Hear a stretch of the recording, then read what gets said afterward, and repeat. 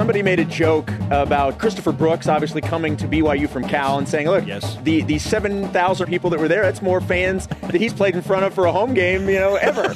And then he liked it. I love that he quote tweeted that thing and said, LOL, true. This is the best of BYU Sports Nation. Interviews and insight from this week in Cougar Sports. Every Saturday, only on BYU Radio. To lead off, here's the double coverage interview of the week. We have prepared for you some of our favorite interviews from last night, and we're going to put them back to back to back to back to back. Okay, 5 interviews that are all fantastic, starting with BYU quarterback Jaren Hall, followed by Puka Nacua, Kalani Sitake's halftime interview, the very, very funny and unforgettable moment with Devon Blackman, and then David Nixon, who lost his voice like 5 minutes into the game. He sounds like, as you pointed out, Jason, Jeff Judkins. Coach Judkins, doing a little impersonation. I like it. Okay, back to back to back to back to back, Jaren Hall, Puka Nacua, Kalani Sitake, Devon Blackman, and David Nixon. Here are our favorite moments and interviews from the alumni game. All right, Jaren, what's this like for you to watch this alumni game here? My heart's pounding. I got the butterflies, the sound of the announcer, the band. It's like it's game night. It's a lot of fans. It's fun. See these guys out here doing their thing again, smiling like little kids. Good time. Of course, you liked watching your dad, I assume, but who else did you grow up watching for BYU? Yeah, I mean, Max Hall in his era, that was like prime time when I was invested in BYU football watching. So seeing him out here again, seeing the Hall name, it's pretty cool. That's what I remember, the peak of BYU football in my life, at least when I would watch. And so it's pretty cool to see some of those guys from that era playing again. Here with Jaren Hall, BYU quarterback. So, yes, I am. So, when it comes to this game and spring ball ending and all that, what was it like to have them at practice today?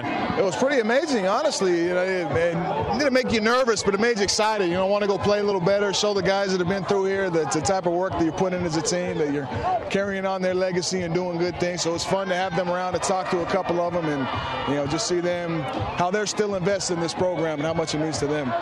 We need to see your dad out here a little more, I think, on the field, right? Has he had the amount of snaps you were hoping for? He had a couple more than I hope. My mom said he's locked out of the house if he even steps on the field, so he might be sleeping at my place tonight.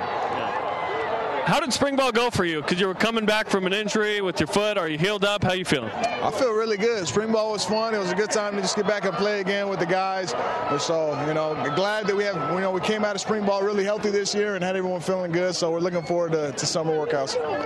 Okay, thanks, Jared. Thanks. Puka, what in the world do you expect to happen on this field tonight? I'm excited for it. It's going to be cool. I just got here. I'm excited to see what these guys got. I know Kobe's out here. He trains with I've seen him train, so I know he's got some speed. But I know Mitch, I saw he came into the training room earlier, and he was talking about he's ready to go. So it'll be interesting to see. I'm Team Royal. I let everybody know on my Instagram this morning I'm Team Royal, so that's who I'm going for. Coach Kalani's on that team, so I had to root for him. That was a political move on your part to choose Team Royal. Definitely. This morning, I was betting on them this morning, and I know Jack and them won't let me down. What do you expect from Jack DeMooney specifically? Hashtag I'm ready to see it. He's always talked the 3 era. They got their squad, so I'm excited to see it. It'll be funny. What's the feeling of all of the current guys right now as when you first heard about this game and what you're feeling right now right before the kickoff? I'm excited. I actually got to see Tom Holmoe when everybody was coming out of the locker room, so I'm excited to see what these guys got. See everybody move it. It'll be pretty interesting. What does this event mean to BYU football as a whole, do you think? It's pretty cool. This is the first one I've ever been a part of.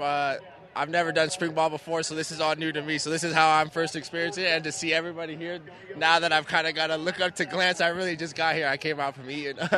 It's pretty cool to see that everybody's coming out to watch. I'm excited. It'll be cool. And we get to see everybody after, so we'll be posted up for the whole time. I know my mom and my brothers are here, so I need to find them. Actually, I haven't even seen them yet, so I got to see what's going on. You got a few coaches out here. Which of your coaches do you expect to ball out tonight? Coach Slam. I'm excited to see Coach Slam move. We got Preston and KG. I'm excited to see KG move. I'm expecting big things from KG, but I'm still expecting Team Royal. All right, Puka, we'll finish with this. How would you sum up spring ball as a whole for the guys that are actually going to play in the fall? It'll be exciting. We moved good, efficiently, keep everybody healthy. It was fun. Just to tighten up the things and get a better groove of what we're planning to do in the fall, and just to engage more in our football camaraderie, but then excited to go into the summertime of just being able to hang out, relax with the boys, and kick back and play a little like backyard football and get back to how the things used to be, and just enjoy the things that are getting ready to happen in the fall. Whatever you do, do not take it easy on these guys tonight if they make a mistake. Exactly, no chance. I'm taking notes. We're going to be watching film when we get back on Monday. We got one more day before they head out. I'm like, all right, it's time to get to work. Thanks, Puka. Yeah, anytime. All right, Coach. You were superseded by your quarterback, Jaren Hall, doing an interview. You cool with that? Yeah, of course. I mean, Jaren's got the face for TV. I got the face for radio. What were your thoughts on the first half overall? It just seemed like the last 2 minutes wouldn't end, but the guys are having a lot of fun. I'm back here listening to all the alumni tell me that they're going to be so much better next year, and that they plan to have these ideas of going no huddle, going fast. And I mean, it's just good to have all of them back here and on this grass. I think it's just good to see everybody back here. It doesn't matter whether you played for Coach Edwards, Coach Croton, or Coach Mendenhall, or myself. It's good to have everyone back there. We're all part of the family, and it's been nice seeing all the familiar faces that we've seen make a lot of plays on this field here. We've heard a lot of the players talk about the closed-door meeting, if you will, with all the alumni and how emotional and how fun it was to be part of that. How would you summarize that meeting today and what it meant to the future of BYU football? Well, I think I've been there, where as a former player, no one gives you a playbook on what to do afterwards, and it could be a little awkward at times. And so thought it'd be good for me to just let them know that this is home for them. We want them back here. We want them involved in all of what we do, our team, mentoring our players. We have a great retention rate of recruits when they come on a visit here because of our players. But imagine all the thousands of former players that are out there that could be a testimony to what this place is all about, and they're living testimony of it. So trying to get them more involved in recruiting and just want to collaborate with them. I mean, they're brilliant young men and some of those old men, but I just know that they belong here, and it's good to have them on campus. There's something about BYU that kind of reminds them of what they used to be like when going from that transition from a young man to an adult. Several of your former teammates, when you were a player, are out there making plays. What would it take to get you on the field for at least one snap? Hey, listen, I don't have the stamina to do that right now, but like everybody is promising, maybe next year we'll give it a shot. But right now I'm injured reserve at quarterback. I will replace anytime the second string and the first stringers can't go. So I'm a third stringer on both sides. Fair enough. And you mentioned next year. Is this going to be an annual thing as we push forward? I'd like to do it every year. Look how many people here are here to watch the former great players that spilt their blood, sweat, and tears onto this field. And I just couldn't thank our fans enough about showing their appreciation to our players. I think it's a great way to show a tribute to our guys. They feel the love, and I think the competition is still high, so these guys are excited to perform better next year. It feels like a celebration for real, and I know that your current guys are really soaking this in. They're watching their coaches and a lot of their mentors play. How would you summarize spring ball overall as you push forward to the 2022 campaign? Really positive. I mean, we had a couple of injuries that hurt, but for the most part, I like our team and like the way that they're progressing. We're going to go into the offseason with a lot of excitement and a lot of momentum. Looking forward to seeing these guys, what they can do in the offseason. What are you expecting from your team coming off back-to-back double-digit win seasons? Man, let's just play, have fun, show our appreciation for what we get to do here at BYU and enjoy it as much as possible. That's what it's going to come down to. I think our guys do a great job of showing gratitude for the people that sacrificed for them to be here, and they definitely love the fans. I just want to give the fans what they deserve. Just leave it at that. Fair enough. I've had a few people ask me about your jacket. Quote unquote, the kids call it that jacket is fire, Kalani. Okay. Well, it's not because I'm wearing it. I'm wearing it to try to look a little bit more slim. And it's a little cold, so I'm just trying to do my best here to look right. So. Well, congratulations on a great event. Yeah. And we wish you and the Royal Blue side the best of luck in the second half. Thank you. Go Cougs. Love you guys. Devon, Walk us through that touchdown play, man. What was happening in your mind? Hey, I just want everybody to know this guy's first touchdown was from Max Hall. Okay? Hey, nice job, kid. Devon, that's a great point. First BYU touchdown from Max Hall. Yeah, what happened on your first touchdown as a BYU Cougar from Max Hall? You know what, man? It's been a long time coming. It's been about 6 years. Give me 1 second.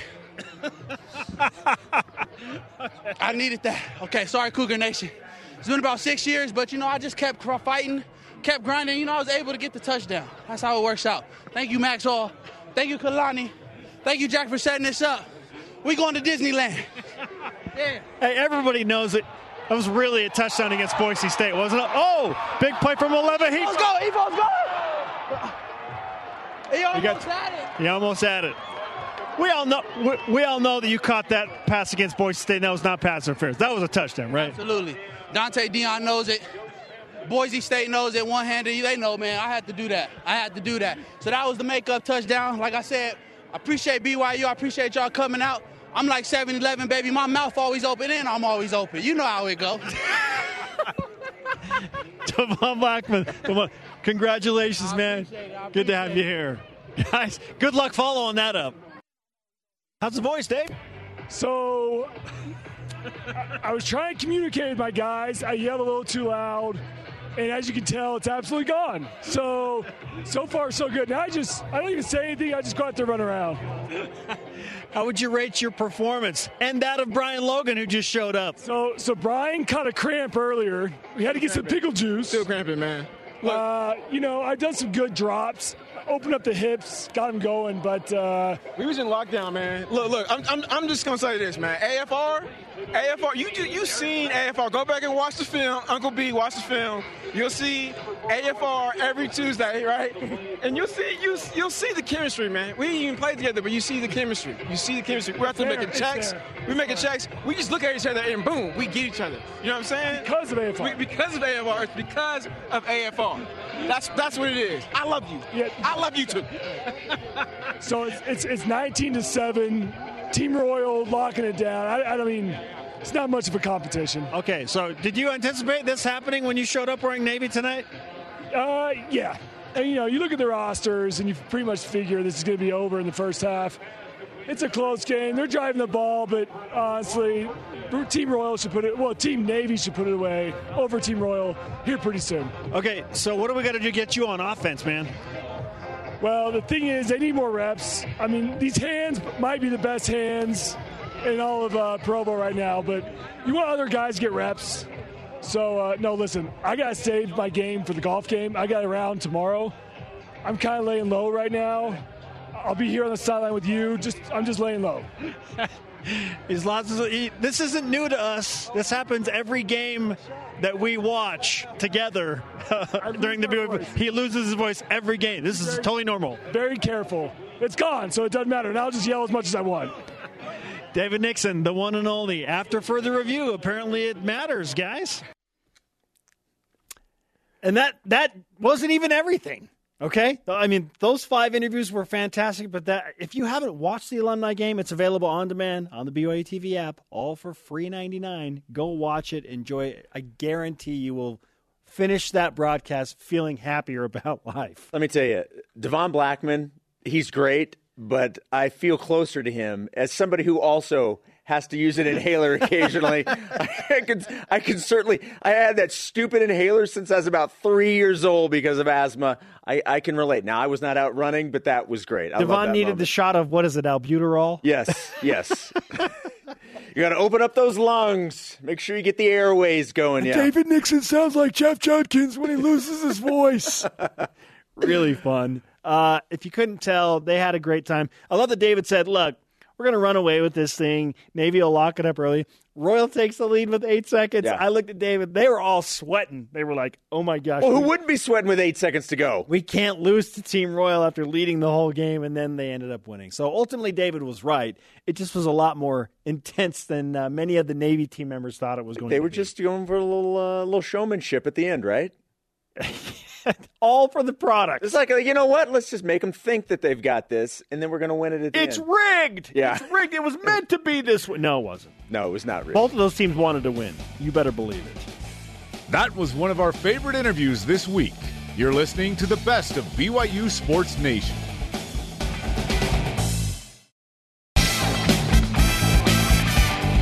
This is the best of BYU Sports Nation on BYU Radio. Okay, New Orleans Saints new head coach Dennis Allen told the media Tuesday, as Dave just mentioned, in Florida at some NFL meetings.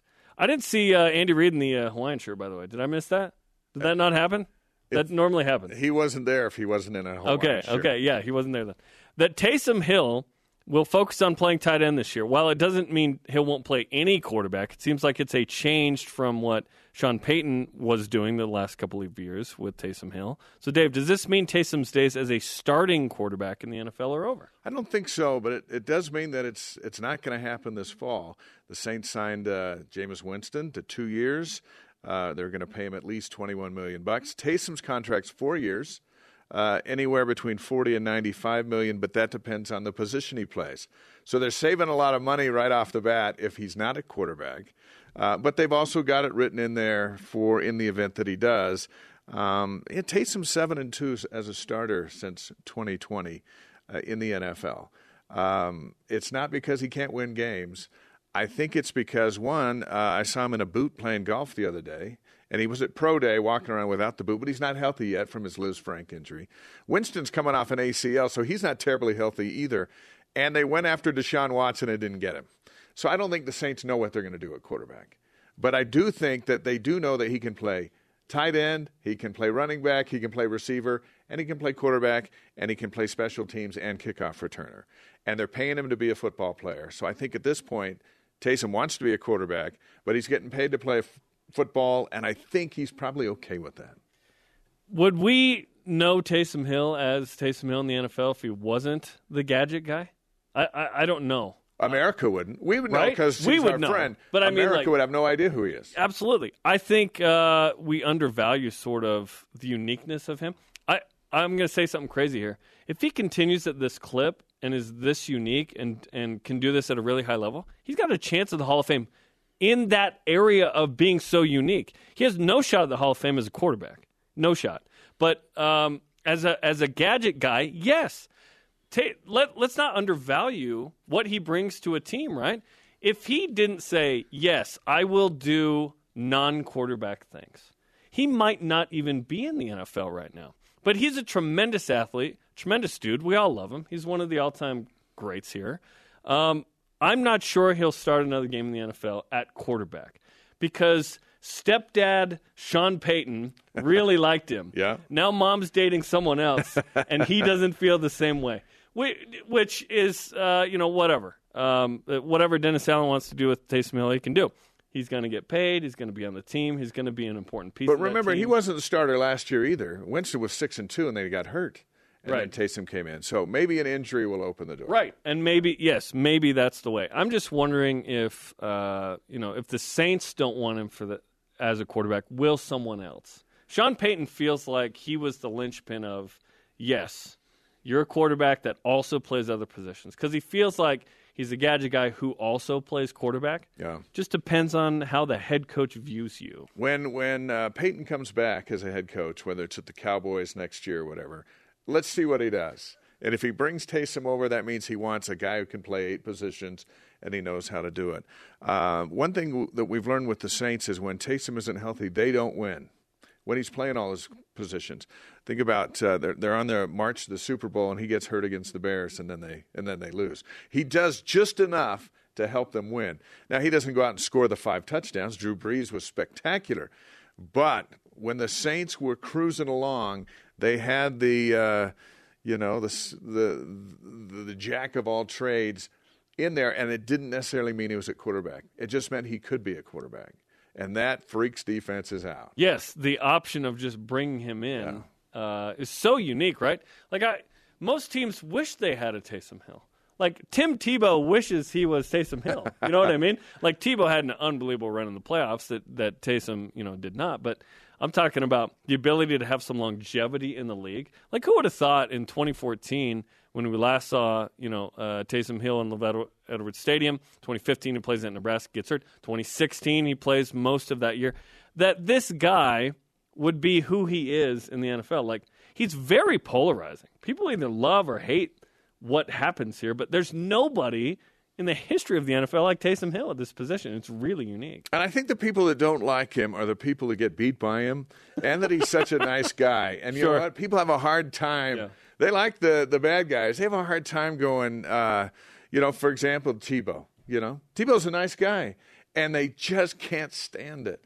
Taysom's a nice guy, too. He's a little more reserved than Tebow with some of his personal things. But I think Taysom is a great example of a kid who grew up, went on a mission, came home, went to college, fought through all kinds of injury, and shows that you can still become a multimillionaire in the NFL forever, however long, whether it's 4 more years or 1 more year, or even if he retired today. Yeah. And I just think that is kind of a breakthrough for a return missionary quarterback in the NFL. To be a 5-year college guy, to fight through all these injuries, the Taysom Hill story. To be so old and take that old number and go, I am 31 and I'm running over you. And does it mean, he can play as a starting NFL quarterback at the highest level? That's tough for anybody. Zach Wilson's fighting for that after 3 years at BYU and no mission. But we'll see what it means. Hopefully he still gets a shot at quarterback. But Zach's road went in differently. He went in with all the money. Taysom went into Green Bay's camp to try and earn a spot on the roster, and look what he's done. Had to fight for it. And so, this is a great story. Yeah. All right, our second big topic today, separation can be difficult. We know that. It can also be awesome. Quarterback Jacob Conover is the incumbent backup with Baylor. Romney going pro with Adobe, and we wish him the best. He's off to a great season. Offensive coordinator Aaron Roderick says Conover is the number 2 guy right now. Been here long enough that it's starting to show that he knows what he's doing. He's had in his overall time here a few more reps maybe than Sol-Jay and Cade have, so it just kind of comes with playing. Just the games seem to be slowing down a little bit for him, and he's a talented guy. Since 2010, BYU's had 2 seasons where the starter went the distance, 2013 with Taysom and 2020 with Zach, meaning the backup starts a game or more. I talked to Gunnar Romney about Conover, his high school quarterback, and he thinks they'll be just fine. But, Jeremy, let me ask you, how comfortable are you with Conover if he ends up starting some games this fall? I love the idea of Jacob Conover, but certainly we've only seen a half from him. And it was a lot of handing off to Tyler Algier, which it should have been. There were a few passes, a few 3-and-outs, and then Aaron Roderick said, let's go back to what's going to get us a win here. Conover certainly needs time on the offense. He spent the fall of 2020 on the scout squad where Kalani Sitake said, hey, we have a spot for you, but I don't have a scholarship. And he said, are you cool if I take the starting job? That was Zach Wilson's, right? But I love the confidence. Jacob told us last summer on Media Day when there was a quarterback battle that, hey, I've been trying to fight the upperclassmen for the starting job my whole career. I did that in high school, and I'm going to do it here. I think that was a valuable time in 2020. I think last year was valuable for him to be the third string and see 2 upperclassmen go through the ringer there. And now it's his time to be the backup. Certainly we hope we don't see him much, which means Jaren Hall was healthy. But the reality with a quarterback in college and Jaren Hall so far is that there will be a game or 2 or more, who knows, hopefully fewer than more, that where Jacob Conover starts a game. I think it depends what game, how comfortable I am. I don't think anyone should ever be comfortable with the backup. You go on a cruise to sail in the big ship. You don't care about the lifeboats. Are you okay if the primary pilot of this boat is off? And but look, the other guys could be really. If this plane's going down, he can. Maybe that one's a little more. But think about when Ty Detmer came in. He was the backup to Sean Covey. He came in against Wyoming and threw 5 picks, and we're just like, you've got to be kidding me. This is, and then you fast forward or even go back further. I remember McMahon was hurt, and Steve Young comes in and throws a couple picks. He's running around. He's a left-hander. He takes off out of the pocket too soon, doesn't wait for his – and all of a sudden you're like, this is it? We're dead if something happens to McMahon. But when they have their time and their moment, it just seems to be the right guy at the right time moving forward. And if it's not the right guy, then the team really struggles, and we've got some seasons of that. But we've been fortunate to have Baylor Romney as a completely, are you kidding me, our backup at times was better than our starter. But that's over, and now we're with Jaren Hall, an elite quarterback, and then we got a sophomore and a freshman, which I think is probably like most programs. These guys have a lot of potential, but should we be comfortable? No, we're comfortable with the main guy. That's why he is the main guy. We can get comfortable with these guys, and we hope we don't have to see him too soon. It depends what game, I think, for me. Yeah. If he's thrown in against Baylor, the Big 12 champs, that's a tough ask. At Oregon, Notre Dame, Arkansas, those games are tougher. Yet we've seen Baylor Romney as the third string in 2019 comes in, beats number 14 Boise State, changes the direction of the program as the third string. So maybe what Jacob needs is an opportunity. That's what backups seek, but we'll see. And the supporting cast around whoever it's going to be is phenomenal this really year. Good on offense. And so maybe it won't be as noticeable as we might think. If Christopher Brooks is good, if the O-line is great, if the receivers are really good to great. And by the way, you used the E word with Jaren Hall. I'd like to discuss that another time at length. I think he's on the cusp. I got it from his offensive coordinator, so it just stuck with me. That's what he believes. I want Aaron to believe he's in absolutely the E word. Yeah, I don't use it in vain. The best of BYU Sports Nation will be back after this on BYU Radio.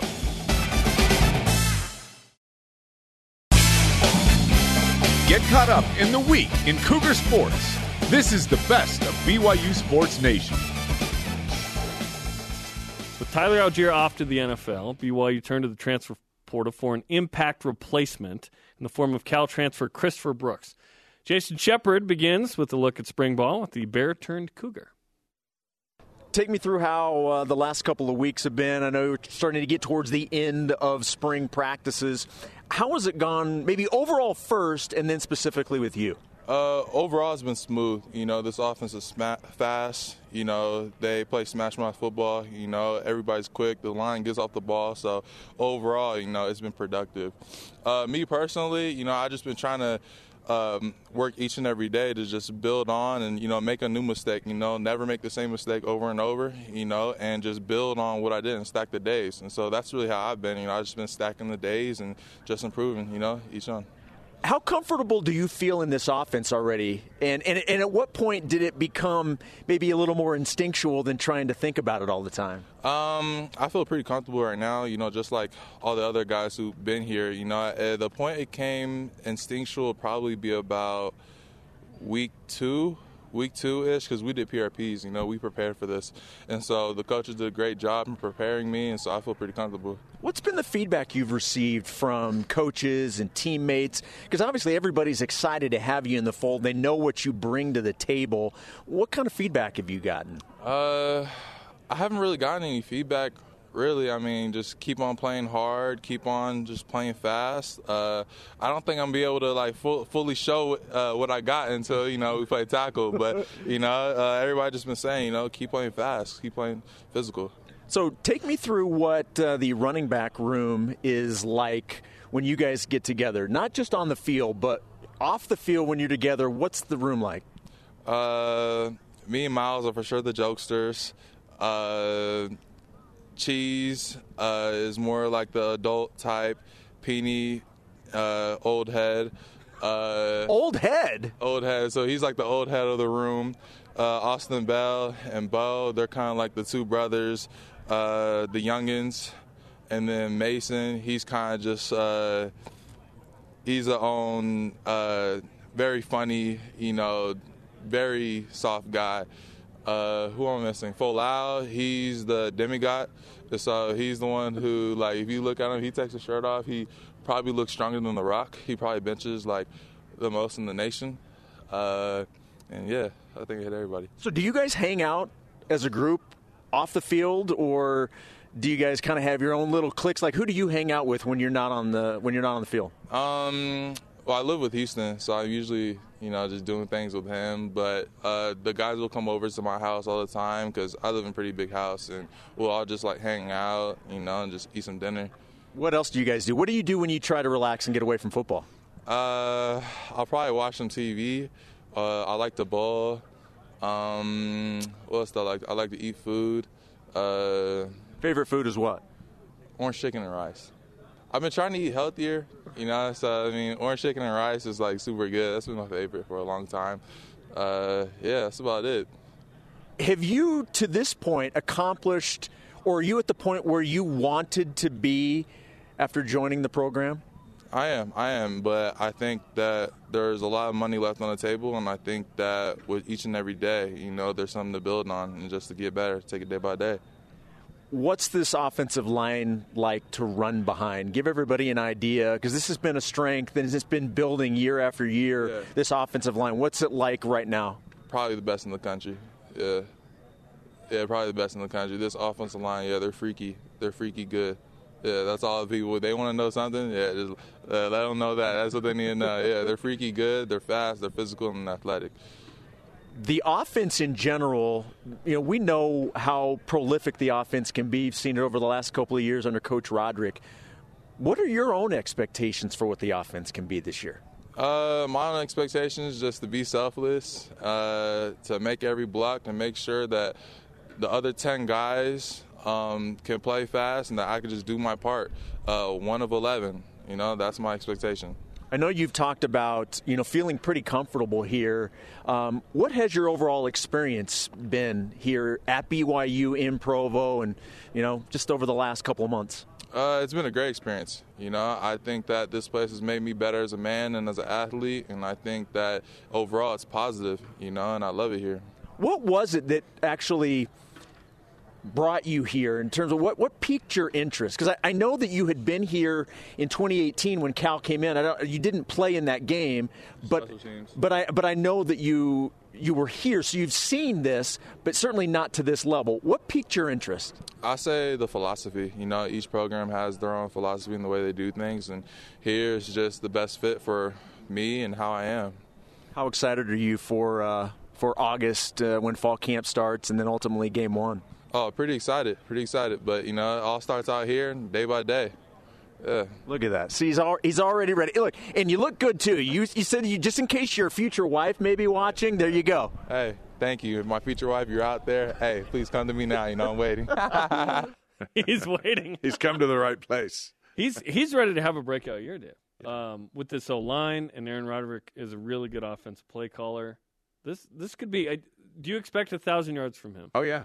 I do. Yeah. And he's got to stay healthy to get there, but look what's around him. It's just tailor-made for – and every receiver wants him to get 1,000 yards because it means less guys defending them down the field. I was over at practice the other night listening to him talk smack with everybody, and I'm going, this isn't a guy that just joined this program. This is a guy that's been here forever. He has settled in. They love this guy, and they're going to block for him. And I think I asked Tyler Algier about him, and he gave him a thumbs up. He goes, this guy's a baller. He's going to be great. Fantastic. And that's the guy he's trying to replace. And Algier is awesome, and right now he's the number 1 name atop the single-season rushing record at BYU.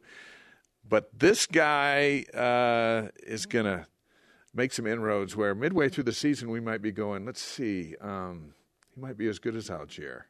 That could be awesome because the reason BYU wins 10 games last year, the number 1 reason to me is because Tyler Algier and the O-line are incredible. Right, and even a couple of games they lost, he still ran for 200 yards. Right? Yeah, the bowl game. He gave BYU a couple wins where maybe they wouldn't have. Utah State and Washington State come to mind where in the second half you needed Algier to be amazing, and he was. 191 yards at Washington State, 2 touchdowns, and I can't remember, but I think it was 34 carries. And yes, it was a really high number. And he could have kept going. It was he. I remember. You remember he got that first down to end the game, and he just laid on his back and threw his hands out like I gave you everything I had. I'm so tired. This game is over. Yeah. But if they needed a few more yards, the guy's a machine. And for a walk-on, one of the greatest stories in the history of BYU football. So good. Yeah. Ziggy's probably number 1. Tyler's way up there too. Yeah, absolutely. Incredible.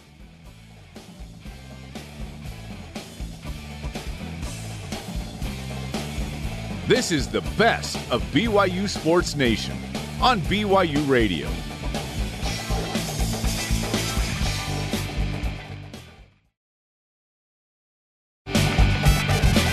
The Best of BYU Sports Nation collects our favorite conversations and brings them to you every Saturday.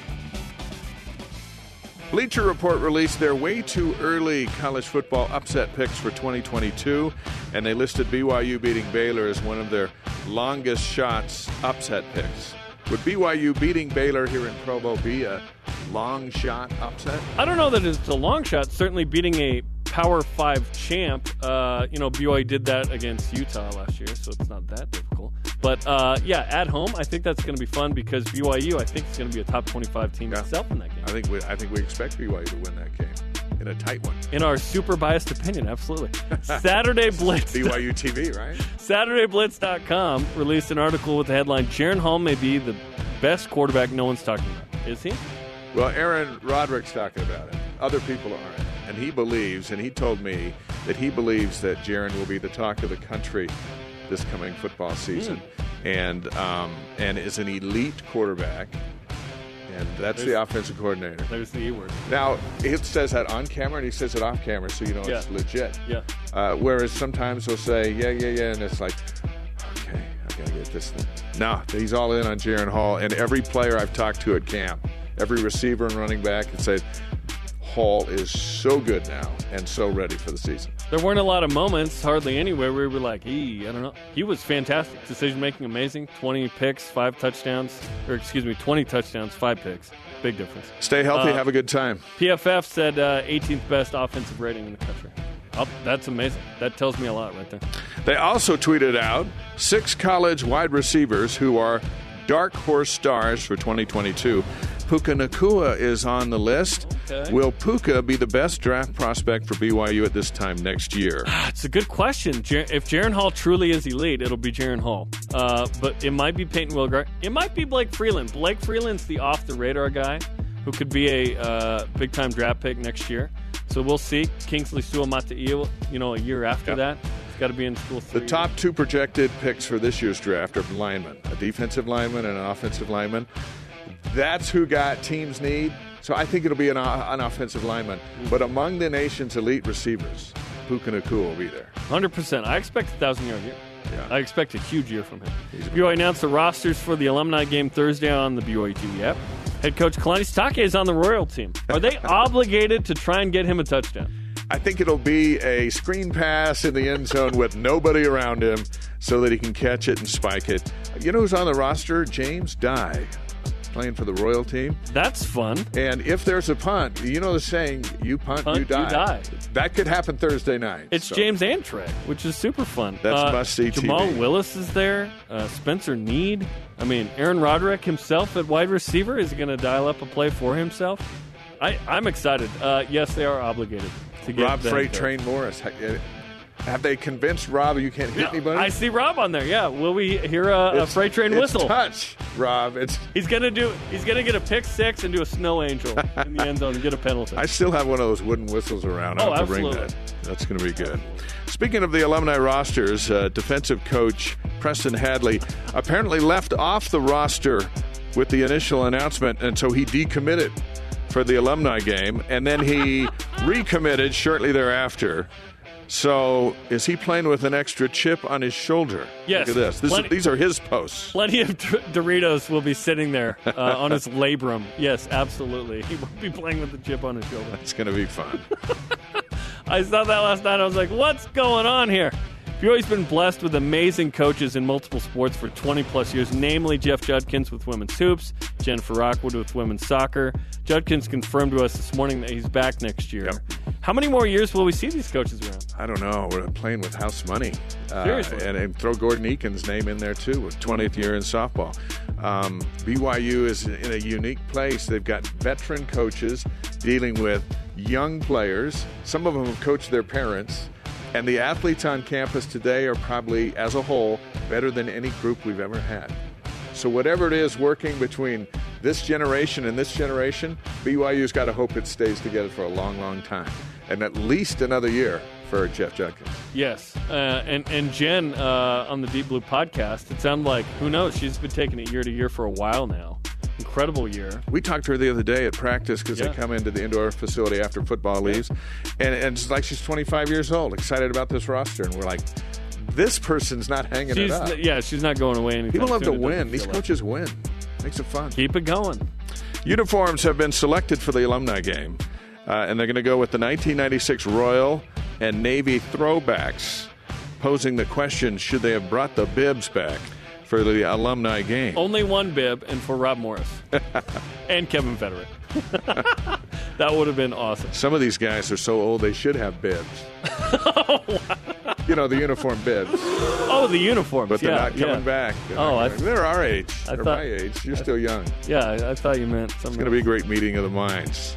So we'll have Royal and Navy on the field. And I'll give you a teaser. They're using all 100 yards. Yeah. Yeah, the rules have come down to us. 100 yards will be involved. That means Nixon at some point is going to have to run back and forth. 53 yards sideline to sideline. We'll see how that goes. It's going to be brutal. The best of BYU Sports Nation will be back after this on BYU Radio.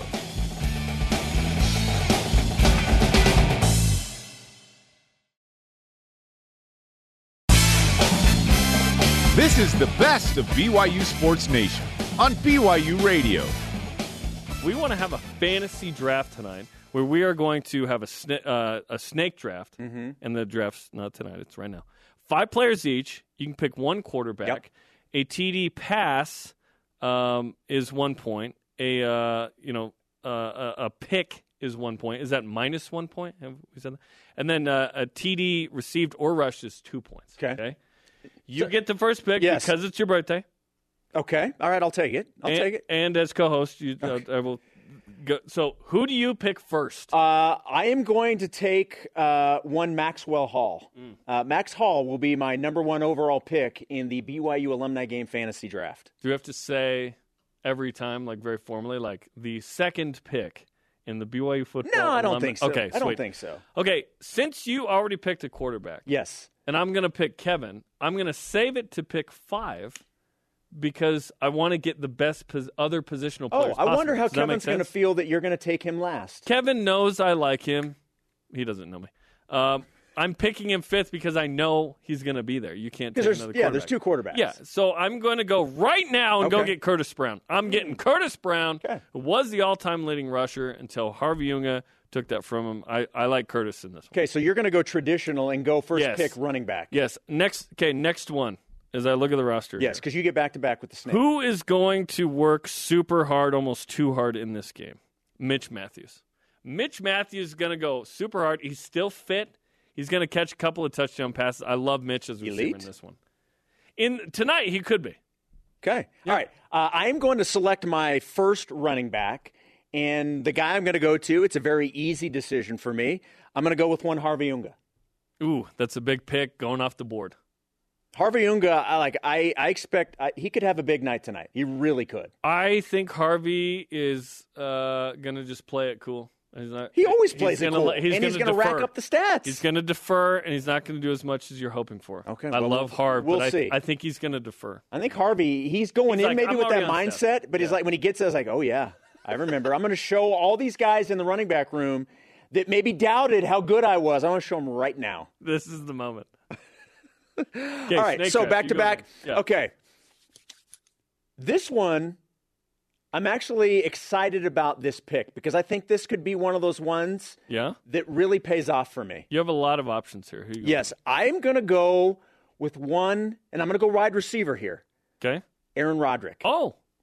Here's why. I would not have guessed Aaron going this high. Not just because he's a good receiver. Yeah. I think there's going to be a conscious effort to get the current staff who are former players involved. Because they'll hook you up with swag maybe a few. And look, you want to help out the offensive coordinator a little bit, you know. You gotta give him his due. He's out there calling plays during the year. Make him feel good, get a couple passes away. So I'm going to go with Aaron Roderick as my number 1 wide receiver tonight. It's a terrible pick, let me tell you what. Wow. Because Aaron and Harvey are on the staff. They're not going to push it. They're going to just let the other guys – they're already around BYU. They don't need this moment. Other guys are like, I am back, baby. But I think I'm scoring touchdowns. I think they will be blessed for being on the staff. Therefore, they will be given some opportunities to be able to shine. I'm not saying they can't. I just think they'll play it cool. Okay, that's fine. Because this is who wants to actually work hard tonight situation. Okay. You know what I'm saying? Yeah. All right. Fine. Okay. Fine. My I'm mocking of picks. Okay. I won't. They were terrible. My next pick. I'm taking Cody Hoppin. I think Cody Hoppin is going to keep it cool, but he's too good not to have a touchdown catch tonight. Okay? And then my next pick. I need a tight end, okay? And obviously there's two names that stick out here. It's just which one I go with. One of them's going to be mad at me. Sorry, Chad. I'm going to Tulamili. Oh, wow. The Tulamili is back, baby. Chad was on this show yesterday talking to you, and you're going to Tulamili. Yes. Sorry, Chad. You know Tuli's good. I need to take a Tuli. Okay, well, I'm going to also take a tight end, and I would have taken Chad Lewis first anyway. So I'm very, very happy. Declaring intention that I get to pick Chad Lewis with my fourth pick in tonight's BYU football alumni. It's a great pick. Yes, it really is. And I am hoping. Is Chad going to? I'm hoping a hurdle. I'm hoping he said He said earlier yesterday. He's like, maybe working a hurdle. Look at this. Oh, Arkansas State 96. I'm telling you. Let's go. I am feeling good about Chad Lewis in this game. Play that play one more time. Roll it back. Here it is. Okay. Well, I've never noticed this before. Watch this. Okay. Not only does he hurdle the dude once, watch what happens with the dude after. Okay. The dude gets hurdled. He gets up. Tries to tackle the dude again, comes back. Nope, it was a different dude. He jumped over another guy on the ground. I've never noticed there was a second mini hurdle there. Mason Wake is what? It's kind of good. Okay, you have another pick. All right, who you got? This one goes back to my rationale. You gonna pick a kicker? Or? I'm not gonna pick a kicker. Why are there kickers tonight? Are they actually gonna kick field goals? I am actually curious to see how they handle the kicking duties. Like Johnny Linehan's But here. no, I'm What's not. he going to do? Sorry, Johnny, I'm not picking a kicker. They're going to punt? No, there's no way. They're going for it on fourth. My rationale for going with the former coaches stays put here. Plus, it's also to kind of brown-nose the head coach. I was going to say, I feel like you're brown-nosing the coaching staff right now. I'm taking Kalani Sitake. Because if you don't believe that the head coach of the football program is not going to be given some opportunities, you're fooling yourself. I don't think he wants to be a charity case here. I'm not saying he is a charity case. No, I'm not I'm just either. saying he's But going to if be they able to throw him showcase one- his skills with a Z. He's going to have the opportunity. Presented by fans. Nice. Okay, it's now my final pick. I got to have my quarterback, Kevin Federick. Okay, I'm excited about Kevin. He doesn't like you. He doesn't like you, Kevin. He picked you last. Okay, story time. I've got it. Oh, look at this. Crazy. Yeah, when are you gonna? I've worn this before on the show, but I have a Kevin Federick jersey here. I've owned this since high school. Okay, because Kevin was my guy. What do you think about the tan? Love it. This is actually from the Motor City Bowl. I think this was the backup jersey he had, because in the Motor City Bowl he was on the ground a lot. He was very frustrated. It was a frustrating game for Kevin and the Cougs. So I'm pretty sure that it wasn't washed to that point. But yeah, I got some tan. I got old school logo here, Mountain West. And he signed it. Then the signature. He signed it. So tonight, I think I need to get him either to write exactly over it again, or just sign it twice. This is 24 years in the making, if my math is right, and it is. I didn't take a math class to BYU. Just have fun. Again, math live on the air. Kevin Federick's my guy, dude. All right, Kevin Federick's my guy. Let's go. So we have two more other things we got to get to really quick. Yes. Who wins the game? Royal. Okay, I also have Royal. I don't really care who wins. It's going to be fun, but. I think Royal wins. I think it's a tortoise and the hare type situation. I think Navy, with more of the younger players, comes out early, but then the slow and steady pace of the Royal, dude, they win. Max Hall is going to light us up later because we picked against him. And then who's the MVP? Look, again, I'm going with Kalani Sitake. I'm going to take Kalani Sitake as the MVP. Okay. Yeah, Kalani's a great pick. Because if he gets a couple touchdowns here, again, this is how hard do you want to play? All right. Oh, we have video of Kalani getting ready for this. Ooh, what is this? Look at that. Oh, the old 34 is being donned. He's getting ready. He knows he's going to be getting some touches tonight. Listen, now if this was in 7 months, he'd have that new dad strength. But he's got that kind of So he's got the jersey. I love that they made these custom jerseys for the guys. That is really, really cool. Already cashing them Big 12 checks. That's awesome. I've got Kevin Federick as my MVP. My guy, Kevin Federick, is going to lead Royal to victory tonight. The best of BYU Sports Nation. We'll be right back.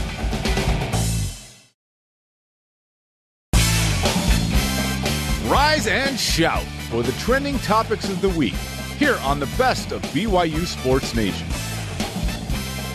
I need the blue goggles for this. All right, let's see if I can do another good slide. Not as good. That's all right. That was kind of a 7 and 6 blue slide. Goggle alert. Let's embrace a blue goggle topic right out of the gate. Let's go. This program, BYU football, has won a national championship, a Heisman Trophy, among many other amazing accomplishments. In this, the modern era of BYU football, the New Year's Six, and within that, the playoff era, and making a New Year's Six game, is the next step. So, Shep, is BYU's best chance at that this season with this schedule as an independent or sometime in the future in the Big 12? It's an interesting conversation to have because right now I'm not 100% sure I know the answer to it. And the reason why is because there's still so many unknowns about the Big 12. Yes. The one thing that you do know going in that BYU does not have at its disposal right now is the automatic berth by winning your conference championship. So you immediately go into a conference where you know if you win the conference, you're going to play in at least a New Year's Six game. So for that reason, you would say, well, of course, it's going into the Big 12. But right now, the unknowns that we don't have in terms of what this looks like for BYU is what's the divisions going to look like? Who's BYU going to face on a yearly basis? Who are they going to face more than another team? So you don't really know what type of competition year in and year out you're going to have. So I think as of today, right now I'm going to lean towards this upcoming season because we know more about it. We know more about what the team is that will actually be playing this schedule. We know that the offense should be very, very good. We know that they have a quarterback that is a proven quarterback at the collegiate level and certainly has aspirations of playing in the NFL. In a year. So we know that the offense, what it can do. We know that with a healthy defense, what is possible with this team. We know what they were able to do last year with a lot of guys coming into backup roles, playing significant time. So I think we know more about it now. And then when you look at the schedule, this schedule, I thought it was schedule until just right It now. is schedule. I had no idea. It is schedule. I think you start out South Florida. Baylor, that's a massive game in week 2. I wish Baylor Romney could play against Baylor. Baylor against Baylor. Come on. At Oregon, which is never easy to go to Autzen Stadium. But Wyoming, you have Utah State at home. The game at Notre Dame versus Notre Dame in Vegas will be huge. Arkansas. You have enough teams on here that you're going to be given credit for playing them, but you also have games, East Carolina and Provo, Utah Tech. Live on BYU TV. There's a chance to get the win. So I think right now, because I know more about what this team will be this year, I will say this year's chances are better. I'll add and I agree with you. It's hard to know exactly what the Big 12 is going to be like right now. We don't even know if it's 8 or 9 games. Right. We had Bob Bowlesby in here, the commissioner of the Big 12. He said he would prefer 9. So those are all up in the air. Let me argue for the Big 12 era. Because I feel you on this year. I think BYU has a chance, should it be uber successful. You have to have 0 or 1 losses. Right. Yes. BYU cannot go beyond 1 loss. Yes. Here's my argument for the Big 12 era. Yes, it's going to be hard year in, year out to play that amount of P5s. Granted, okay, BYU plays 4 this year. I would argue that Boise State is P5 equivalent, right? BYU plays 5, plus Boise State 6. So you're only like 3 off there. But still, that's a significant add. In the Big 12, if you are a 2-loss team, you have a pretty good shot at a New Year's Six. Right. If you're a 2-loss team as an independent this year, you don't have a good shot. You're out. You're out. Last year, the chips fell to where BYU was actually pretty close with 2 losses. Normally, that's not the case as an independent in this situation. BYU had to have 7 P5s and just to kind of hang and went 6-1, but still wasn't in, right? Maybe if Oklahoma State stops Baylor at the goal line in the Big 12 title game, maybe BYU actually gets in. I'm not sure. But this team was banged up, against UAB. I don't think we wanted that team to roll out in a New Year's Six game and play a way better team. Just pointing that out, too. But I think in the Big 12, the margin for error is larger, but also it's just tougher overall. Right. So, and we hope that BYU's in the Big 12 for the foreseeable future, like until Jesus comes back. We hope BYU's in that league, right? So there's going to be a long amount of time to be able to amp up to that. Texas and Oklahoma lose. Not really worried about Texas. Independent, BYU took care of Texas a couple times, 2 out of 3 times, right? It's Oklahoma that would have been tough. They're going to leave. Who's the clear alpha in the league? I don't know. Oklahoma State, it'll be more Pac-12ish than we think, where, hey, if you can get through this relatively unscathed, get to the Big 12 title game and win, you're in, baby. And if you're the second team and you have 2 losses, maybe even 3, depends on the year, and if they expand the playoff to 12 teams, the nearest 6 is essentially 12 teams right now. Then you got a shot. So I'm thinking it's probably in the Big 12. One of the things, and we actually touched on this a little bit yesterday, another thing that I think at least potentially helps BYU this year with its argument is we've seen teams in BYU's situation. I think Cincinnati is a perfect example of this. It takes a couple of years to get on people's radar, and the committee's going to say, and the window's short. Yes, and they're not going to put you in the first time if you're close. But if they see a pattern, eventually there's going to come a point where your resume cannot be ignored. And BYU, if they put themselves in a situation where they're in the running again, this is now would be 3 years in a row where they've been knocking on that door. Yes. Now, granted, I'm not sure that I anticipate the NCAA or any committee ever giving BYU the benefit of the doubt. That's your tinfoil hat. But what I'm saying is, I think you've now shown a proven track record that they can't ignore, and it's like, okay, the last 2 years. Yeah, well, if they do it this year, it would be 3 years. Yes, where you're knocking on that door, and I think maybe then at that point they're like, okay, they've proven themselves, and maybe you do get more of a benefit of the doubt than you would otherwise. I love and hate that. Let me tell you why. I love it because it's true. Yeah. Cincinnati had to do this 2 years in a row to get into the playoff. Boise State had to do it a couple years in a row to get. And they're undefeated. You're going to reward them. But ask Marshall and who is the other one? Tulane, who went undefeated early on in the 90s. They didn't get the shot. Right. But later, other teams like Boise State and TCU from the outside got the shot. BYU's the team on the outside for one more year. Yet, I hate that if the answer truly is this year, it's like, well, what's the point in the next era of BYU football? The point is to get to a New Year's Six game. I would love for BYU to win the Big 12 at some point. That feels super hard. To be the second best team in that league, obviously, is easier than being the best team. Ask Utah. It took 11 years to actually get to the Rose Bowl.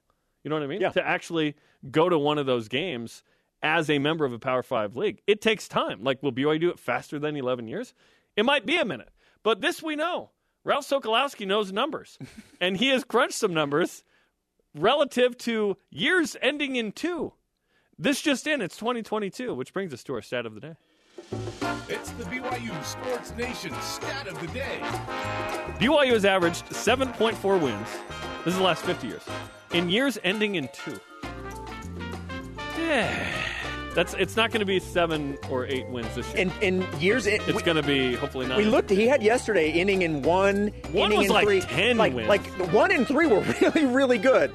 And then, I like that next year in the Big 12. Yeah, absolutely. But 2, 7.4. Well, I'm trying to think. 82, 8-4, 92 was a good year, but it was like a 9-4, 8-5 kind of year. I can't remember exactly. Again, going back 50 years. 02 was a losing record. 12 was an 8-5 year. Yeah. So it makes sense. This will be the best year ending in 2 in the last 50 years. I promise. I love the optimism. This team is too good to be in that category right there. Right here. This stat sucks.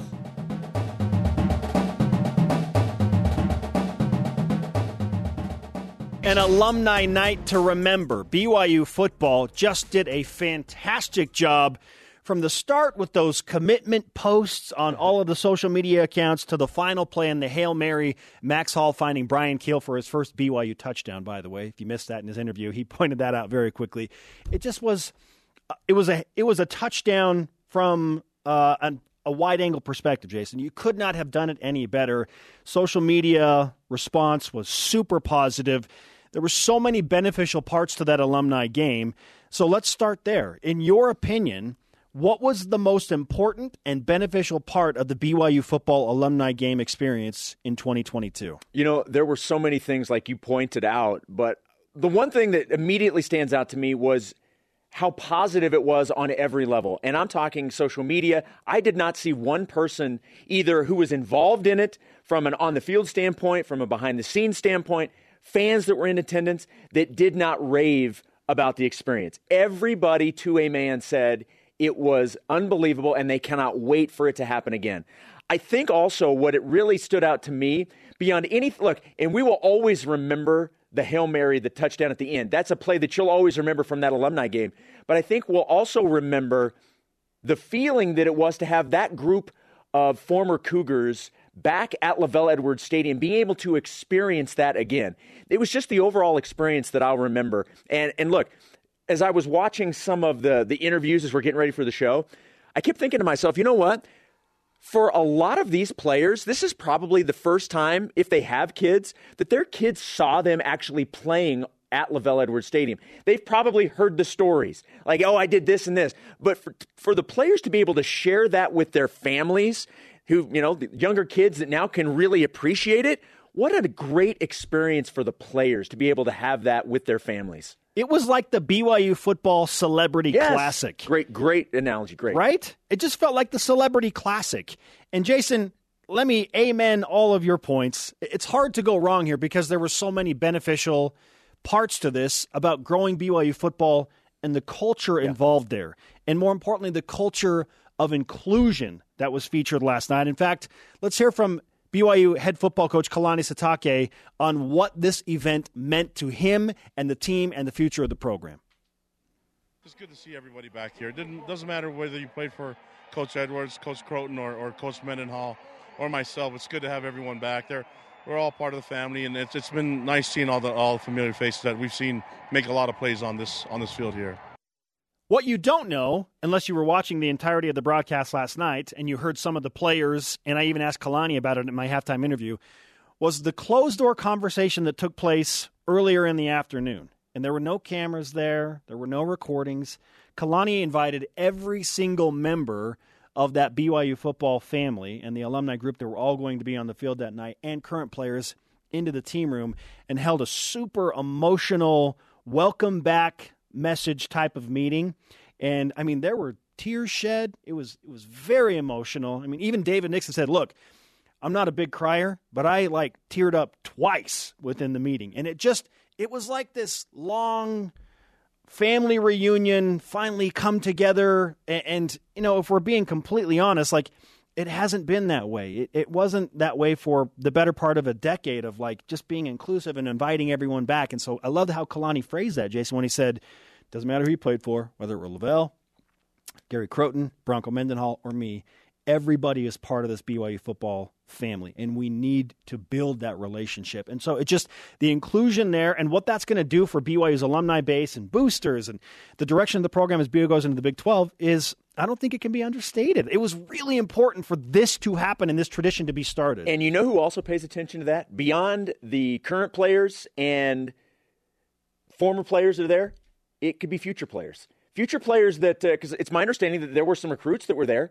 that were taking that in as well. You can't tell me that you don't see that and, oh, okay, I saw it. This is what this program is all about. It's about not just this team that maybe I will be on. It's about the legacy of everything that's happened here in Provo for BYU football.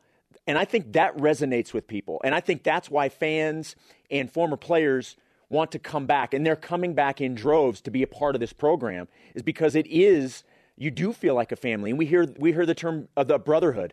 That's what it is. And everybody wants to be a part of that. Yeah, Kalani Sitake did not mince words. He basically said, look, we need all of you. We need you to be part of this program as BYU transitions into brand new territory.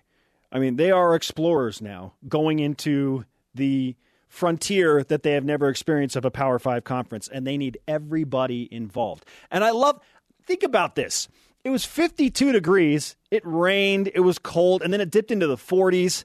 There were 7,500 fans estimated at LaVell Edwards Stadium on March 31st in cold temperatures, watching all of this unfold in person on the field. 7,500 on a weeknight for a spring football game, alumni game that, in the big picture, doesn't matter because it doesn't count against records and things like that.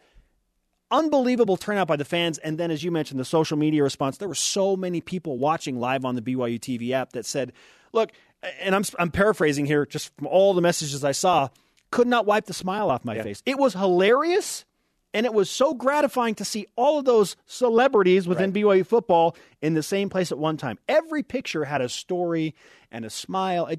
You could not have done it any better. Well, and if you've been following BYU football for a long time, it's fun to be able to look down and say, oh, I remember when he did this. And you kind of get that trip down memory lane on your own fandom and who you saw and who you rooted for, and to be able to see them there. Look, and there are probably some alumni that weren't a part of it. They're like, oh, next year I'm definitely in. Yes. Or there may be fans like, man, I really didn't think it was going to be as big as it was, so I decided not to go. Oh, I won't make that mistake next time. The boosters, the alumni, the Cougar Club, us, media, fans, we're all bought in. We were all bought in last night, and now even more bought in because of that effort by Kalani Sitake, Jack DeMooney, all of those guys. I mean, it was a touchdown of an event. It was a great celebration of BYU football. Yes, and I love that Christopher Brooks, the new running back from California, said, someone said, hey, he's experiencing more fans than he ever had in an actual game when he played at Cal. And he quote tweeted and said, LOL, true. Welcome to BYU football, Christopher Brooks. This is the best of BYU Sports Nation on BYU Radio.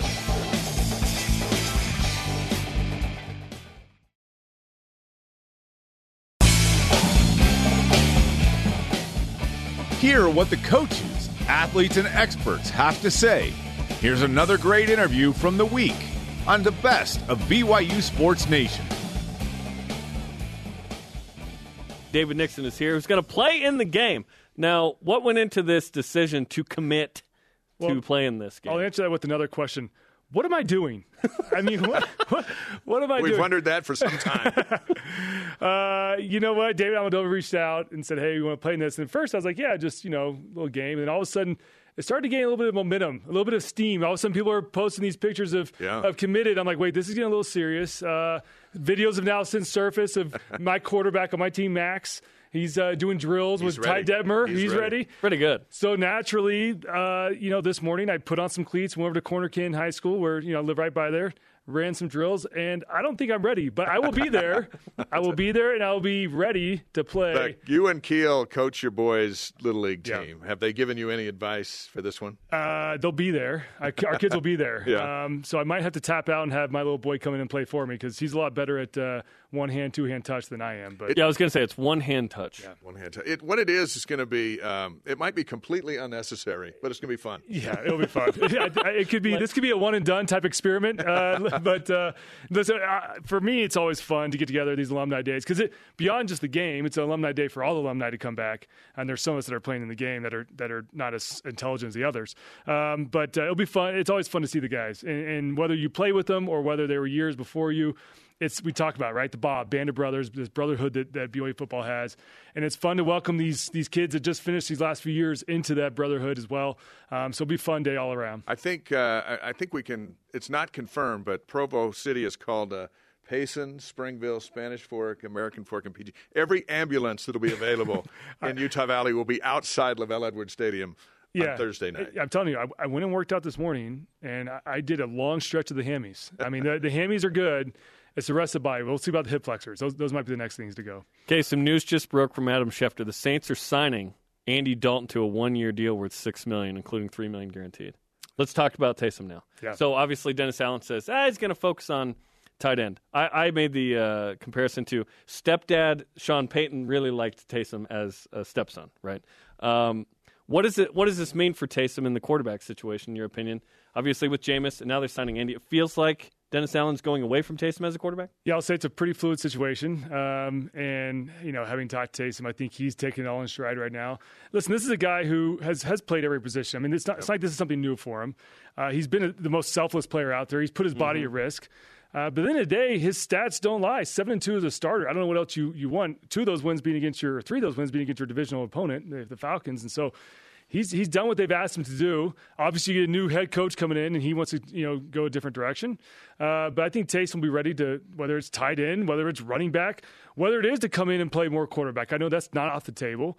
But as of right now, it sounds like he wants to put him in the tight end position. Taysom will learn that position. But, it's, as you mentioned, we'd heard maybe some rumblings of this happening with Dalton, and there it is announced. And so I think right now there's a lot of stuff going on that he's kind of just trying to sort through it all. I think the Dalton signing screams the fact that Winston is coming off an ACL and Taysom's coming off a Liz Frank, and he's getting evaluated even this week. I saw him in a boot playing golf the other day, and then we saw him at Pro Day without a boot on.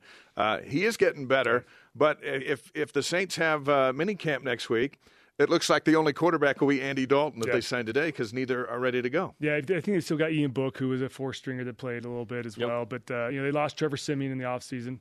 In fact, I think he went with the Bears. So this is a little swap between Dalton and Siemian. But, listen, Taysom's under contract. His foot is coming along really well. In fact, he's out there with the doctors right now getting his foot looked at. So I think he's on target. He's progressing well.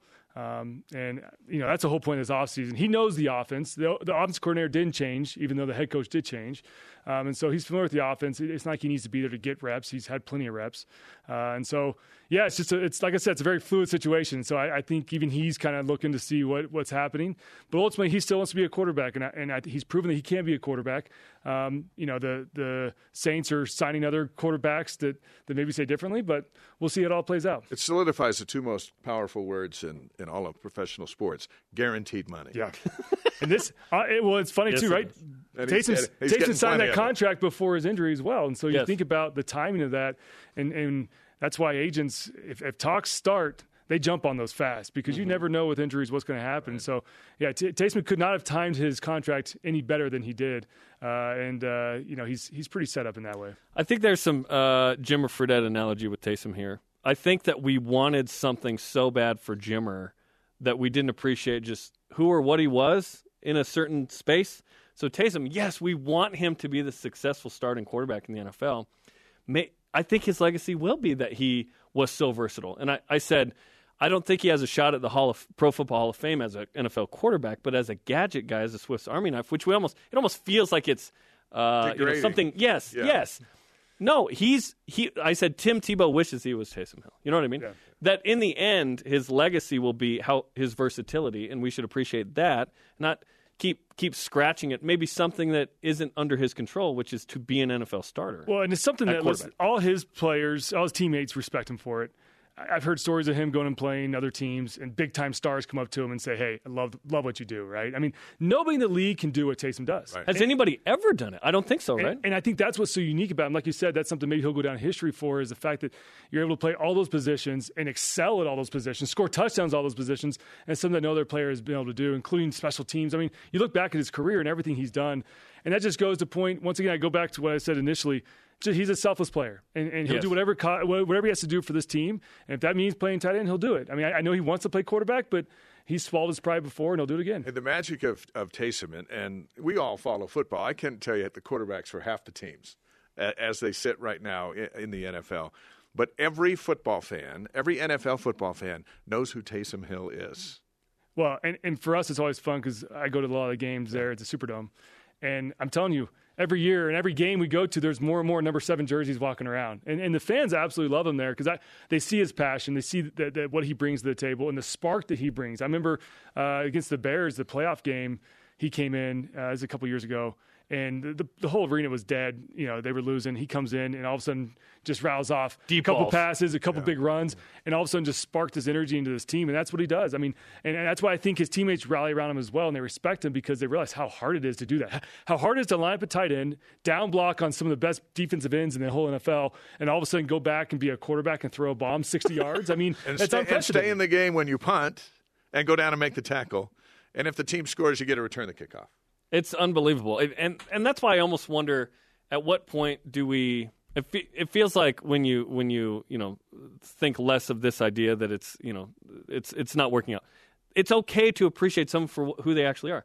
Like if we just sat here and diagrammed Jimmer's NBA career, it's like, it wasn't what he was a tremendous player who didn't play in the NBA. That's okay. Scoring 70 plus in China multiple times, college basketball Hall of Famer in the future. Like that's awesome. Let's appreciate who he is, not what we want him to be that he may not be. That's okay. And who knows if this is, if Taysom does go to tight end. You guys alluded to it earlier with Sean Payton. He's going to coach Taysom somewhere. and Sean are good friends. I know they text. Yeah. There might be an opportunity down the road for him to go join a team if Sean joins a team, if Sean comes back from retirement. So who knows if this is the end, right? This is just now. It's like, hey, get in there now. Do what you need to do now.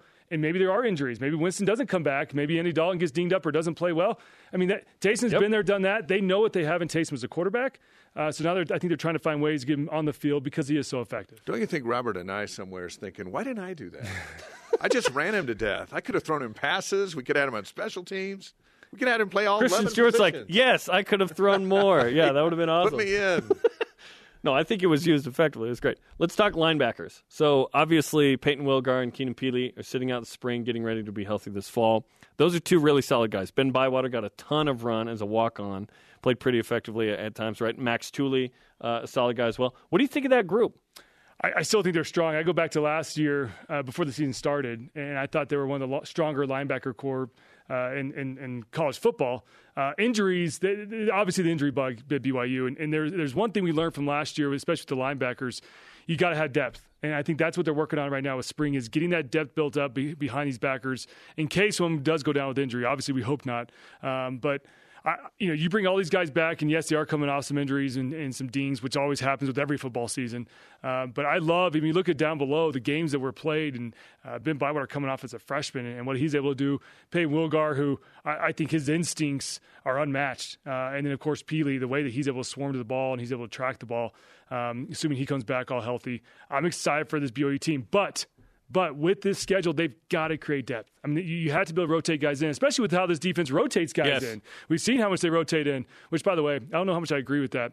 Brian Kiel and I talk about this all the time. If we had to rotate in that much, I don't know. You'd have been exhausted by the time you get to the huddle. I don't get it. I prefer just to stay on the field and maybe tap out every once in a while, but they have a different philosophy and it's working for them. If these three, and I talked to Wilgar at Pro Day, and he said both he and Peely are way ahead of their health comeback, and they're going to be cleared here shortly. Full camp, ready to go against South Florida. But Bywater, who's huge, this offseason has been great for him. But Wilgar, Peely, and Bywater, they stay healthy. How about that trio and how it stacks up against trios like you had and some of the great ones at school? Yeah, I think you go back to if they stay healthy, right? I mean, this is a squad.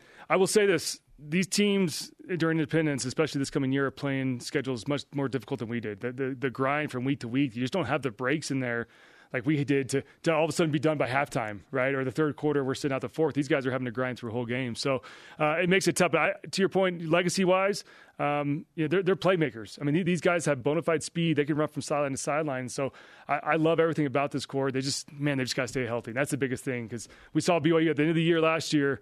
You're down to second, third. We had walk-ons playing and starting at linebacker. And so health is the number one thing. And that's why – no reason to rush them back. They've had plenty of game reps. They know the defense. No reason to rush them back. Give them some time and get them ready for fall ball. How many passes are you going to pick off from Kevin Federick on Thursday? Listen, I'm not going for interceptions or tackles. I'm going for just pure. There is no tackling. If this ruins my golf game moving forward, if something happens and I can't golf the rest of the summer, I'll be very frustrated. So I'm just trying to preserve my health. Oh yeah, that's a win. That's a net win at the end of the day. Take it easy. Yeah. The best ability take it easy. is availability. Exactly. Thanks, David. Yeah, thanks, guys. We'll be right back with more of the best of BYU Sports Nation.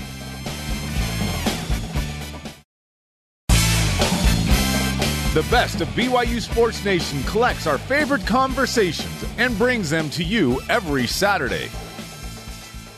Okay, this begins the Big Game Boomer portion of our show. BYU is ranked 21st in Big Game Boomer's top 25 football programs of all time. Okay. Too high, too low, or just right? Above Utah, so just right. By the way, Utah's not in this. Yeah. I think 21st is a good spot. I do.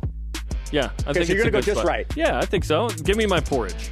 Okay, I'm not going to argue. If you're in the top 25 of football programs all time, can you nitpick something? Probably. But look, like I'm not going to be complain. 18? Yeah, I'm not going to complain that they're in the top 25. So I'm like you. I'm just right. I'm fine with it. Like, should BYU be above Georgia Tech? Like, they had some really good programs and teams in the past. Some of BYU's greatest teams, obviously, were mostly in the past. Look, like I said, if you could sit and dissect Michigan State. But I'm going to be fine that they're in the top 25 right now. Ahead of Wisconsin. Definitely ahead of UCLA. Hasn't done jack squat in a long time, okay? Just a long time. Austin Collie is 79th on Big Game Boomer's best receivers of all time. Is he the best BYU receiver ever? To me, he is, yes. I think he's the guy that set the standard, and that's until somebody comes along that is better than him, he will be that guy. Watch the stiff arm. 3, 2, 1, and stiff. Nice. Let me quantify how great Austin Collie is. He is the following in the 3 big categories as a receiver, despite not playing a senior year. He's 3rd in catches, 45 behind Cody Hoffman, 2nd in yards, 357, and 2nd in touchdowns, 3. You don't think if this guy played 1 year, he could have double or triple all those numbers? Oh, I know. Except for the 45 catches, he'd have like 90. He would have numbers that would be really hard to beat. Okay, he's the GOAT. Yep. I have Cody Hoffman number 2 on my list. I love Cody as well. All right. Fantastic. More from Big Game Boomer. He asked for the worst encounters with different college fan bases. I think you can probably see where this is going. This is so good. Tyler Farrell, or Pharrell, tweeted out that tattoo kook. Yeah, tweeted out that at a Utah game, a fan threw a rotisserie chicken at him when walking to a game at Rice-Eccles Stadium. Classic Ute move. Then last year, Kalani said Georgia Southern fans were throwing burritos at them at the sideline. So what are they, Jack Black? So it begs the question, Jerem, would you rather have somebody throw you a rotisserie chicken or a burrito at you? Which one are you? I don't think they're throwing it to me. They're throwing it at me, sure, right? Yes. Okay, once upon a time, my big Cougar fan, Uncle Connell, was a Utah student. Okay. And huge BYU fan. He was at the U. I don't know why. But I went to the game with him. 98. You know who the quarterback was in that game? Kevin Federick, who we'll chat with in a few moments.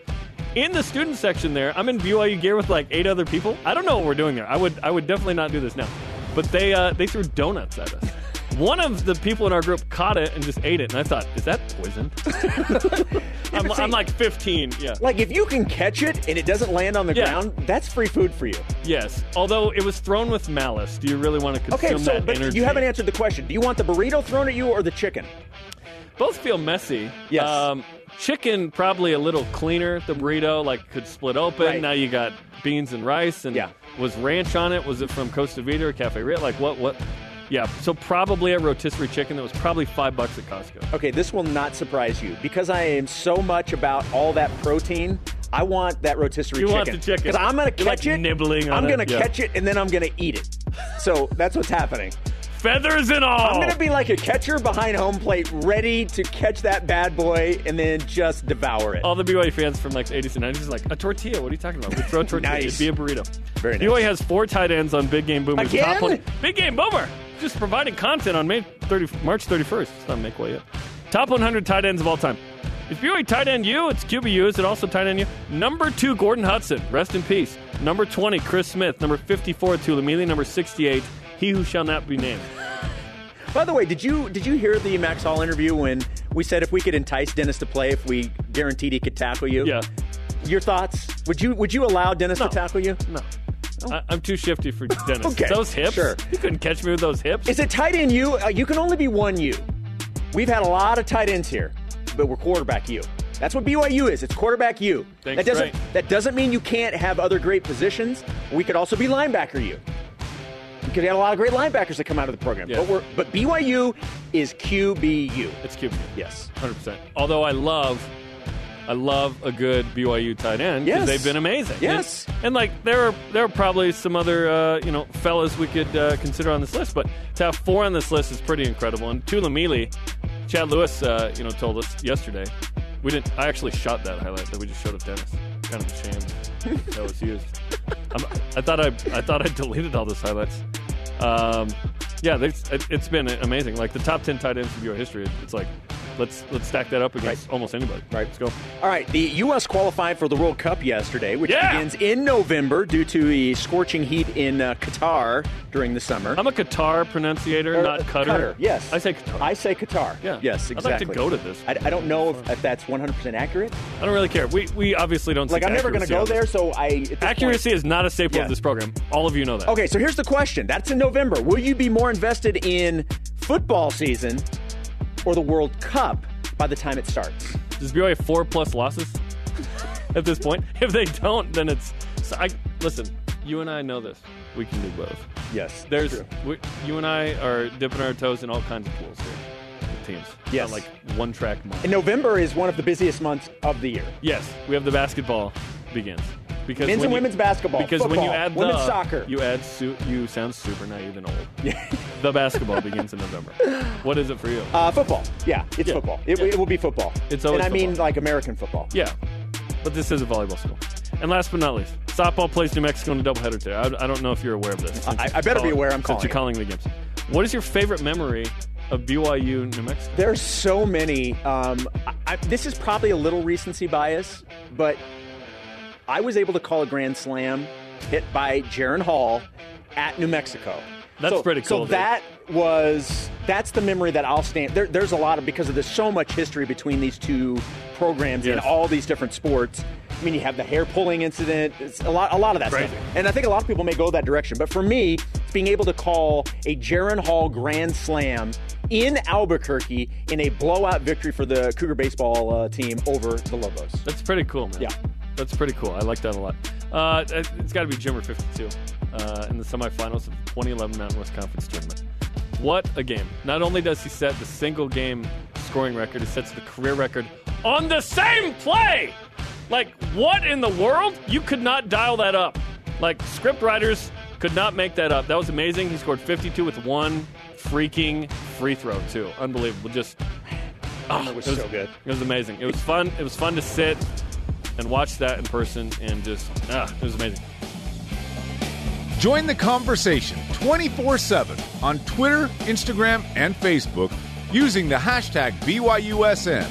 The best of BYU Sports Nation rolls on after this.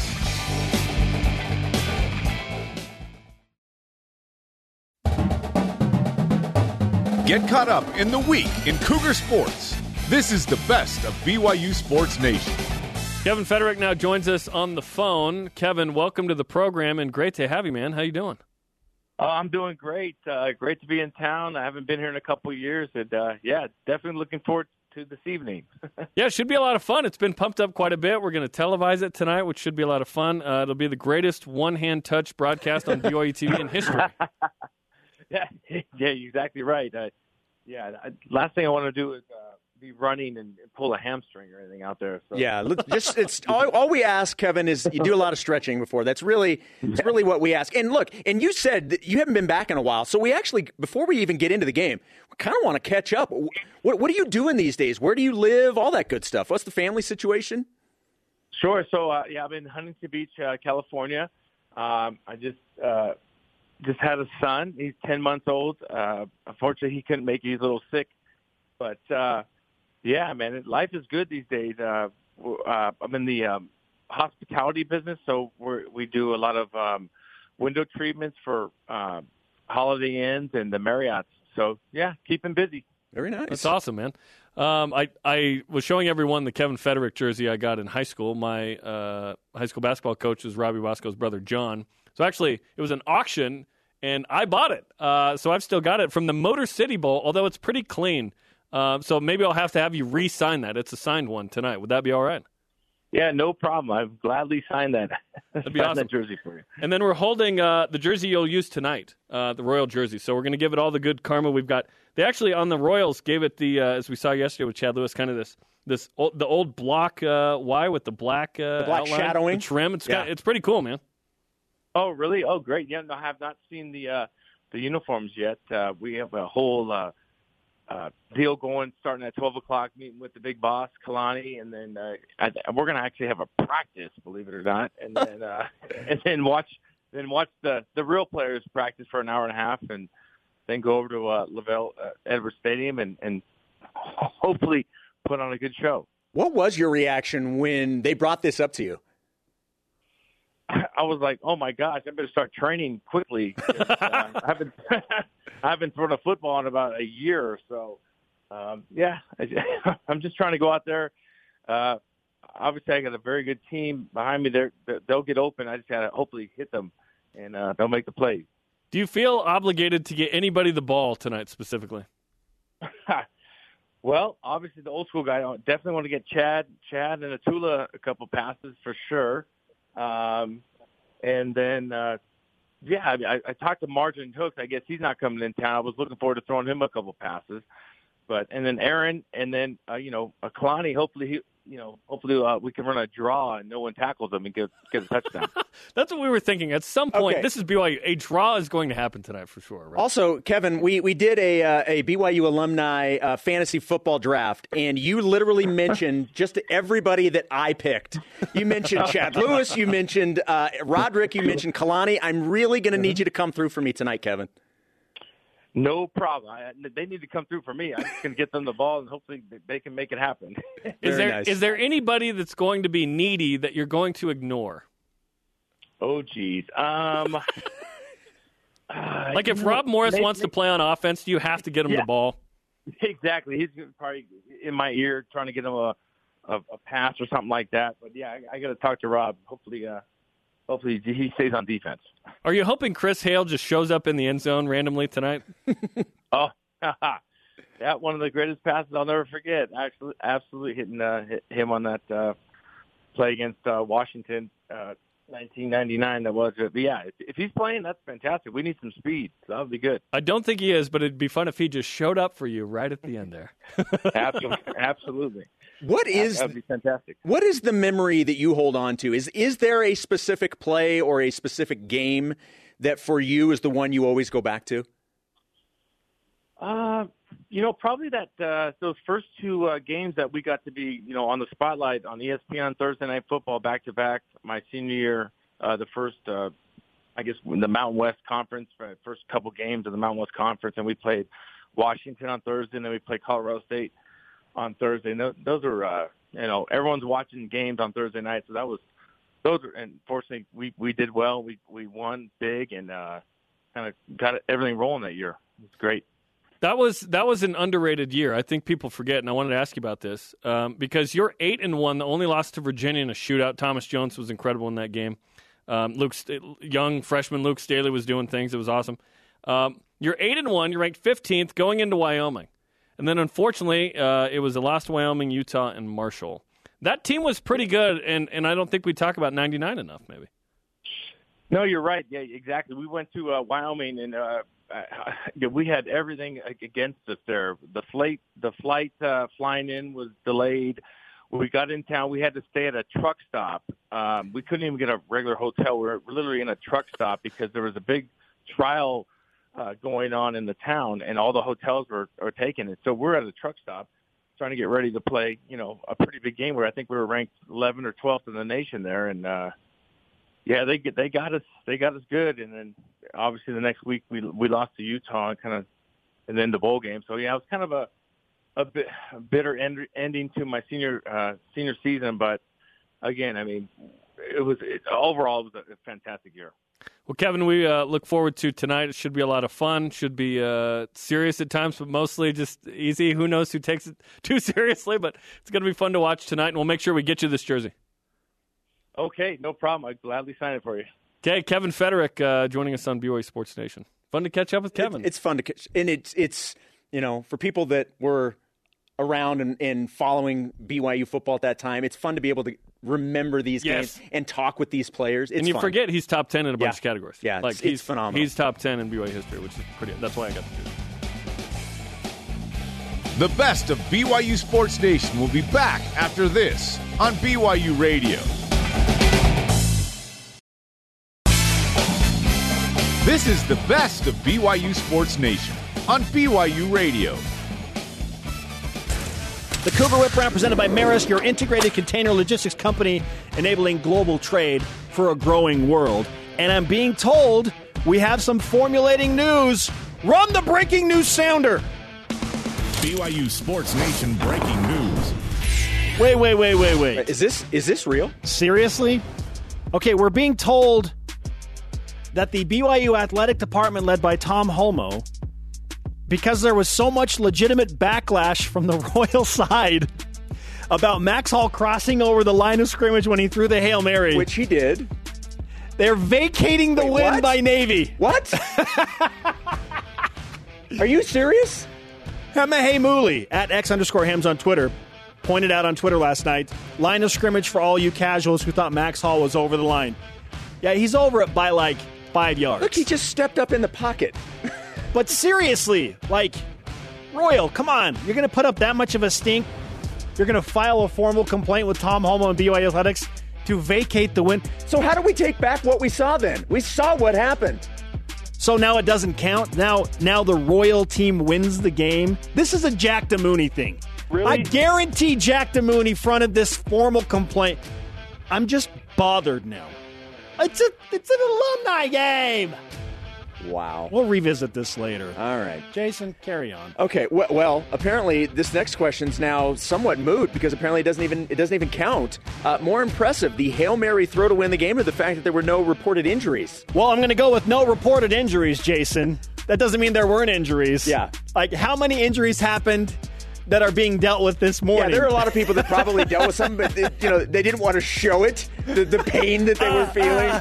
Brian Logan legitimately was walking around with a jar of pickle juice. One of those jumbo ones you get from Costco. Yes, he caught a cramp. He was drinking actual pickle juice. Yeah, it was hilarious. It's the no reporting of injuries because the over-under on hammy pulls, I thought, regardless of what it was set at, I was always going to take the over. There were some guys that got up a little slow, but they weren't about to show that they were hurt in front of 7,500 fans and a live audience worldwide that were watching the alumni game. No, this is all about no reported injuries. That's the most impressive thing. Gabi Garcia Fernandez transfers from Puerto Rico to USA Volleyball. You can do that? Did he enter the transfer portal yes. of international volleyball? Yes. This is a major win for it's everywhere USA Volleyball in the transfer portal. Yes. Okay, so Taylor Sander was playing for and competing at a high level with Team USA, but now he's made the switch to indoor beach volleyball. From indoor to beach volleyball. How cool would it have been to watch both of those guys on the same team? It would have been amazing. Taylor and Gabi? A couple of former Cougars, both on Team USA. But it almost feels right. It's just like a trade-off, right? All right, Taylor, go do your thing in beach volleyball. It'll be amazing. But if we're going to leave, we're going to make sure we bring in another former Cougar. Yes. You've got to have that Cougar quota. How does Puerto Rico feel about this? Gabi, come on. Don't leave us. Hey, it's fine. It all works out for the United States. It's all about Team USA. That's right. All right, this one, I love this question. Who would you like to see? Because my answer is like right out of the gate. Who would you like to see in the next alumni game that wasn't playing this year? Well, I want to see Ty Detmer come back and play. Like if Kevin Federick can do this, I know Ty is about 7 or 8 years older than Kevin, I think, if I'm doing the math. Never do live math on the air. That would be about right. Okay. Even if it were a decade older than Kevin Federick, I want to see Ty come back and throw the ball around a little. Like at least one series, right? Yeah. We'll see Ty do that. And then, man, this is tough because there are so many great players. Like I want Steve Young involved somehow too. Yeah. Like Steve and Ty. So Ty Detmer was the player that immediately came to my mind, but then all of a sudden I went, wait a minute. No. The one guy, sort of like the Holy Grail, if you could get this guy to come back. Okay. Jim McMahon. Jim McMahon. Can you imagine Jim McMahon at the next alumni game? I don't care if he even participates, but just to have being McMahon involved, that would be the best. Bronco Mendenhall? He didn't play for BYU. No, he did not. So I don't think he qualified. Or does he qualify? I don't know. Once you're in, are you in? Can the coaches, just like if you're a coach but didn't play at BYU, can you play? That is an interesting question. We'll have to decipher whether that is allowable from Jason, Ayu, and Jack DeMooney and Kalani Sitake. Okay, we brought up a great question. All right, finally we ended this. Apparently, there's a new jersey reveal happening, which is always exciting. Oh, man. Ooh. Is that Puka Nacua rocking the tan and Navy numbers? And then look at the far right. The Navy with the lighter tan. How do we feel about the return of tan? Is this like I thought our days of tan were gone. Like a throwback thing? I wonder how many times they're going to wear this. I'm not sure how I feel about this. What do you think? Like I like the royal and white and the white and royal, the classic looks, but the Navy with the tan? Do you think less of me saying that I actually kind of like that You look? like the tan? No, but I kind of like the look on those jerseys. Oh, this doesn't make any sense. No, I agree with Dave Rose. This makes no sense. Like there's been so much backlash against... Let's show those one more time. Let's show those one more time if we can. Okay, I'm okay with the navy and a little bit of tan there. I do not like the cream color with the navy numbers. I think those are just wrong.